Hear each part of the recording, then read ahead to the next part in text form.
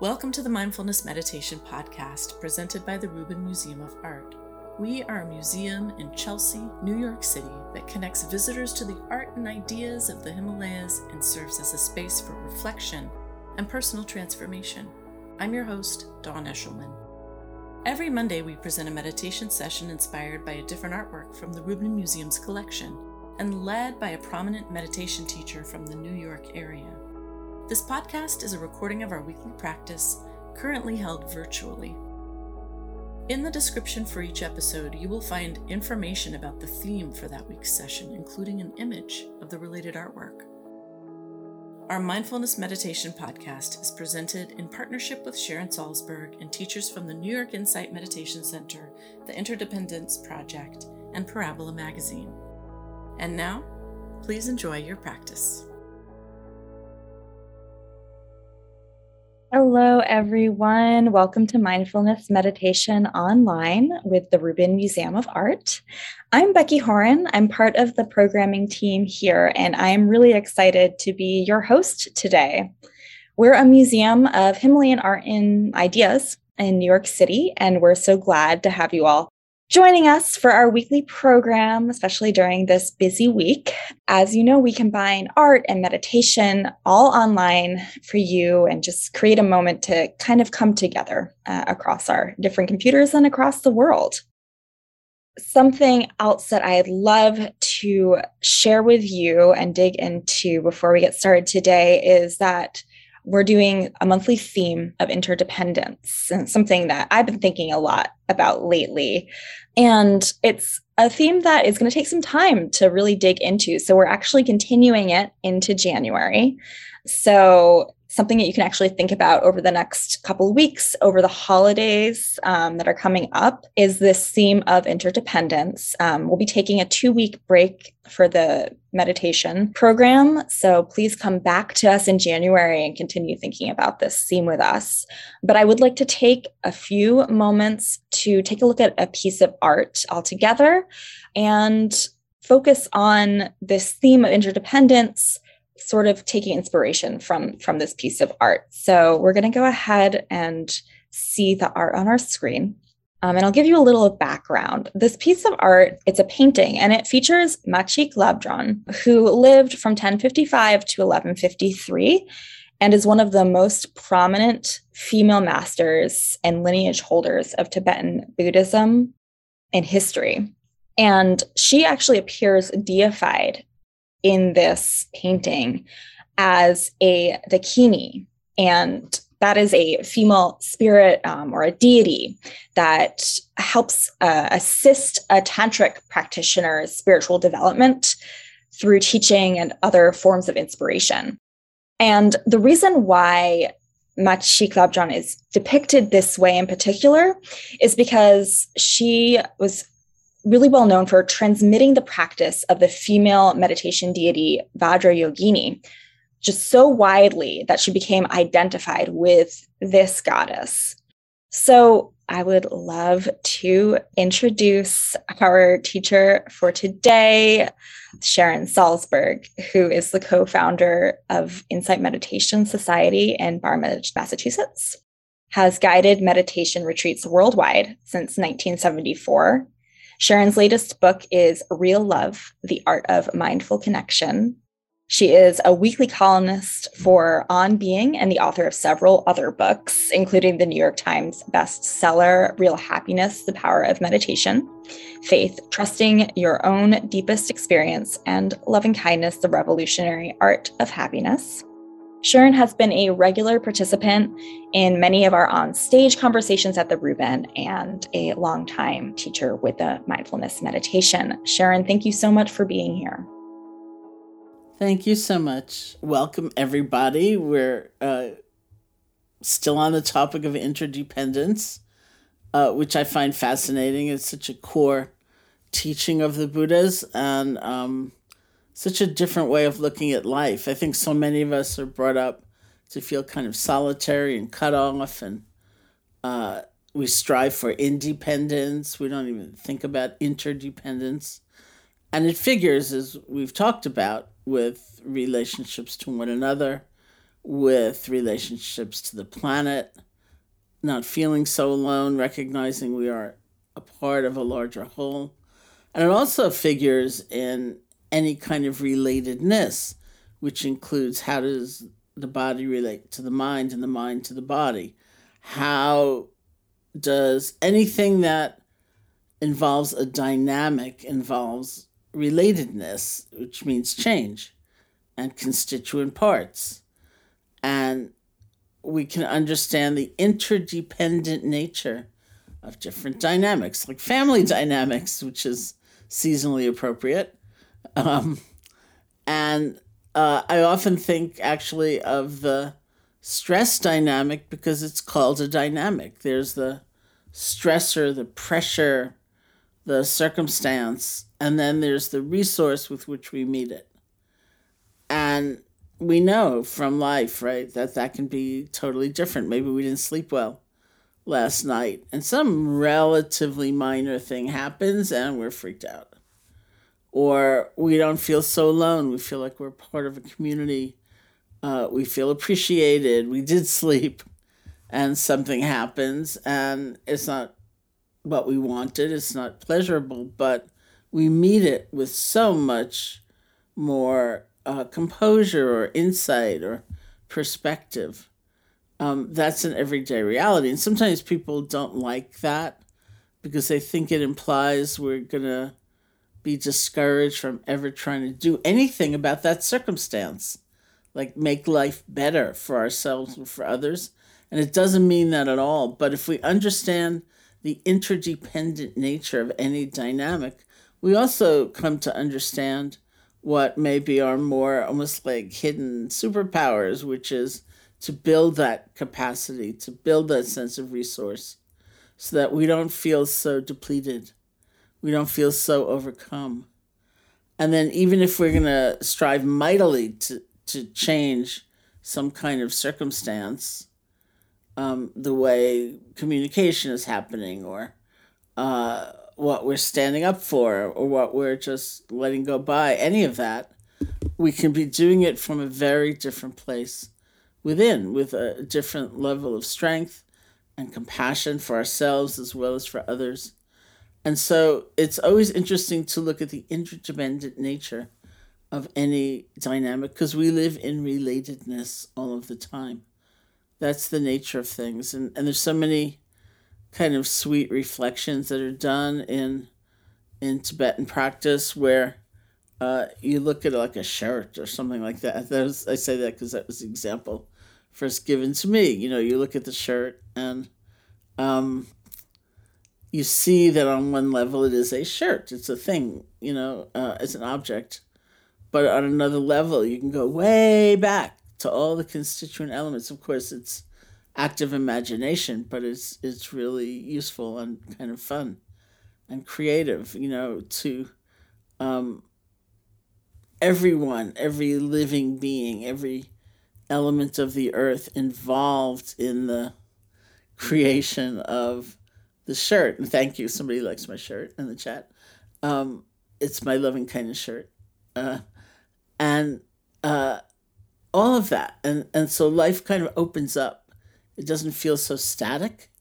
You begin to see, like that shirt, what we call the shirt, is so many beings and so many incidents and time and so many things coming together that everything begins to appear as a kind of interdependent context, as well as being like an entity or an object all in and of itself. And for those of you who are familiar with Machi Glebdrum, which was the art that we saw, and those who were able to stay longer to look at it more thoroughly, she is very famous in Tibetan Buddhism for the practice of Chöd, which is a very intense practice.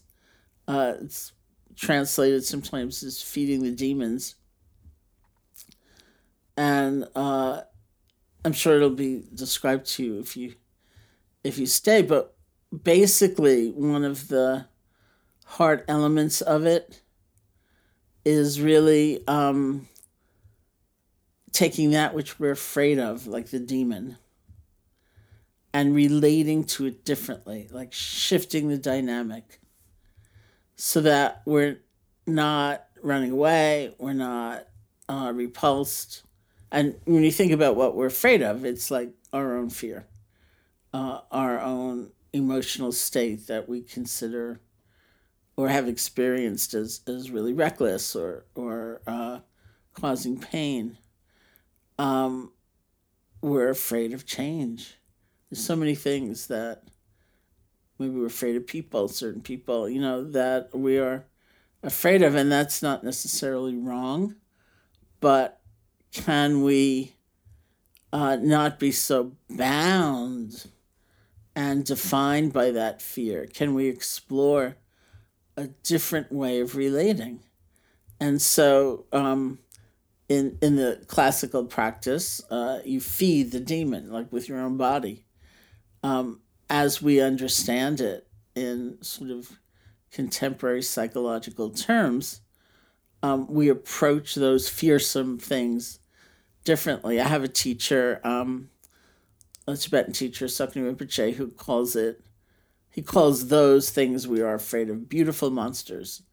When we see those states arise in us, and he has a practice he calls handshake practice, which in Burmese Buddhism we call it mindfulness, basically, where we're not avoiding something, we're not pretending it's not there, we're not accelerating the fear of it by catastrophizing. This is going to take over, and this is all that I'll ever feel. We're not adding elements like isolation. I'm the only one who ever feels this. But we're actually kind of approaching, not to the point of getting engulfed by, but just kind of, coming a little bit closer with a curiosity, with an interest, which has its own hospitality or cordiality to it. So, very modern expressions of chud are things like invite that thought that you have or the pattern that you have that you like the least, invite them in for a meal. Don't give them the run of the house, because that would be dangerous. That's not the point, to let them take over. Keep an eye on them. But you don't have to be so afraid. You don't have to be so ashamed. You don't have to be so freaked out. You can actually, take an interest in them. Let's hear what they have to say over a meal.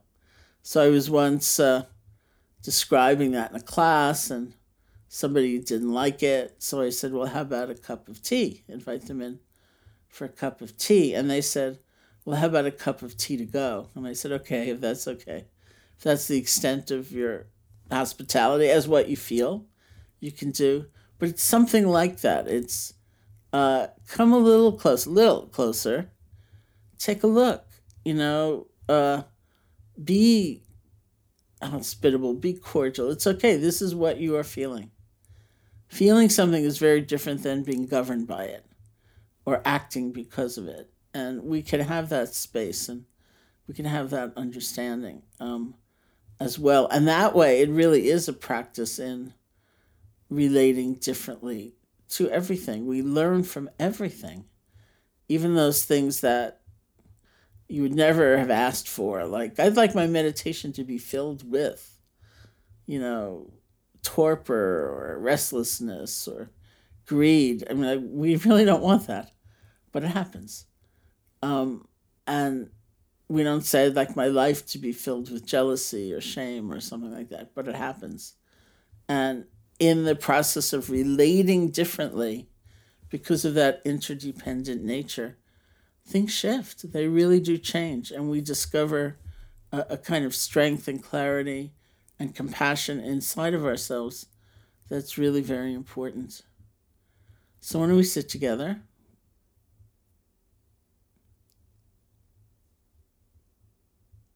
Which is the last sitting I'll be leading for the Rubin in this year. Isn't that? It's another year. It's good.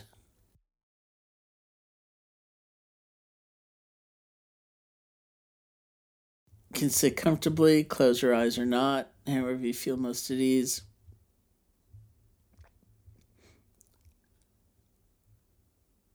Start by listening to sound, whether it's the sounds of my voice or other sounds. It's a way of relaxing deep inside, allowing our experience to come and go.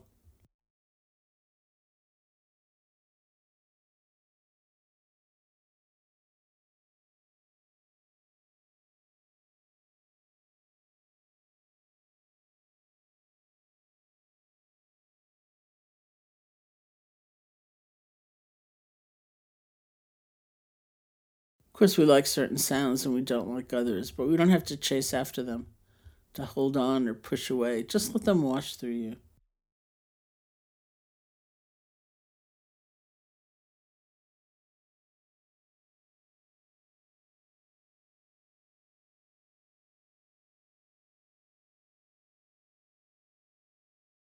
And bring your attention to the feeling of your body sitting, whatever sensations you discover.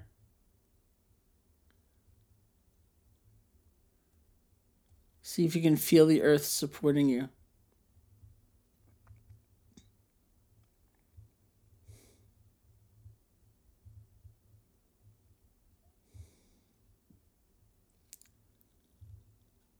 And feel space touching you.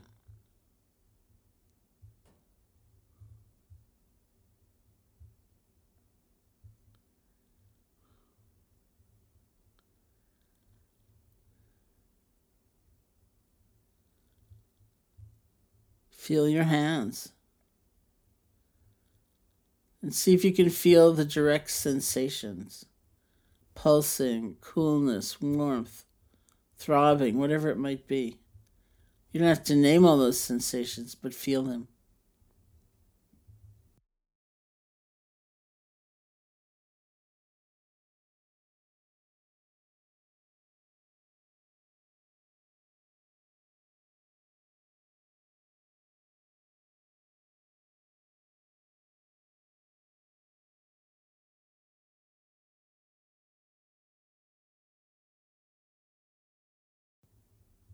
And on that same level of feeling sensations, bring your attention to the feeling of your breath. Just the normal, natural breath, wherever you feel it most distinctly.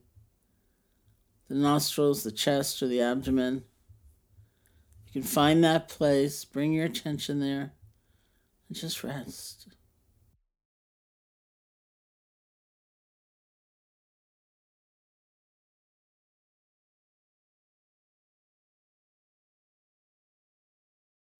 See if you can feel one breath.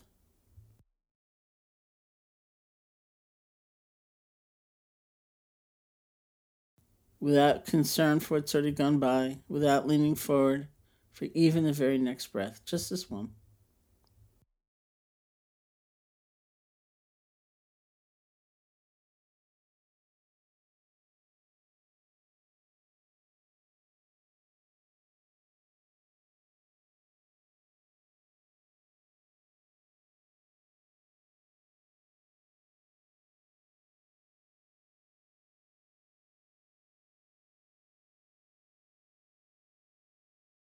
And if something arises that's strong enough to take your attention away from the breath, a thought, an emotion, a sensation, whatever it might be, recognize, oh, this is what's happening right now. There's joy, there's sorrow, whatever it is. In a very soft way, notice how you feel about that. Rather not have it, trying to push it away. It's okay, whatever it might be. It's not pass fail. It doesn't matter. You can't have the wrong answer. Just take a moment to notice how you are relating to that experience and see if you can let go. Bring your attention back to the feeling of the breath. And there might be many times where you're just gone, completely lost in thought, spun out in a fantasy, or you fall asleep. Same thing, the moment you recognize that, notice how you speak to yourself as you let go. And bring your attention back to the feeling of the breath. Are you frustrated? Can you be okay with letting go again and again?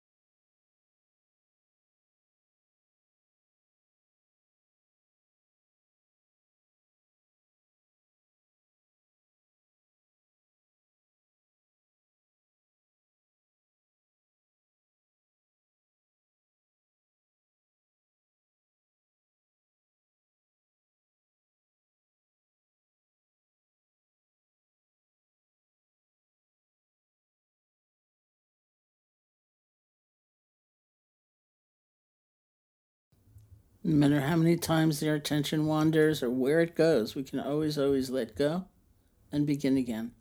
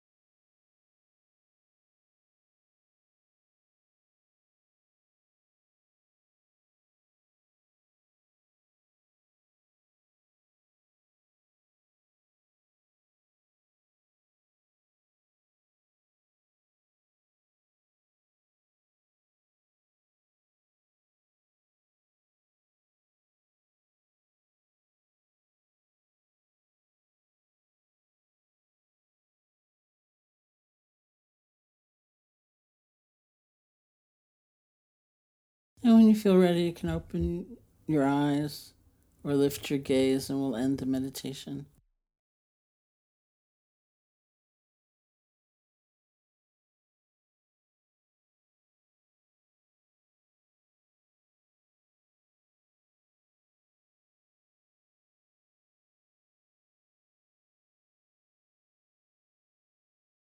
Thank you so much. Thank you so much for that, Sharon. That concludes this week's practice. If you'd like to support the Reuben and this meditation series, we invite you to become a member. If you're looking for more inspiring content, please check out our new podcast, Awaken, hosted by Laurie Anderson. The 10-part series features personal stories that explore the dynamic path to enlightenment and what it means to wake up. Now available wherever you listen to podcasts. Thank you for listening, and thank you for practicing with us.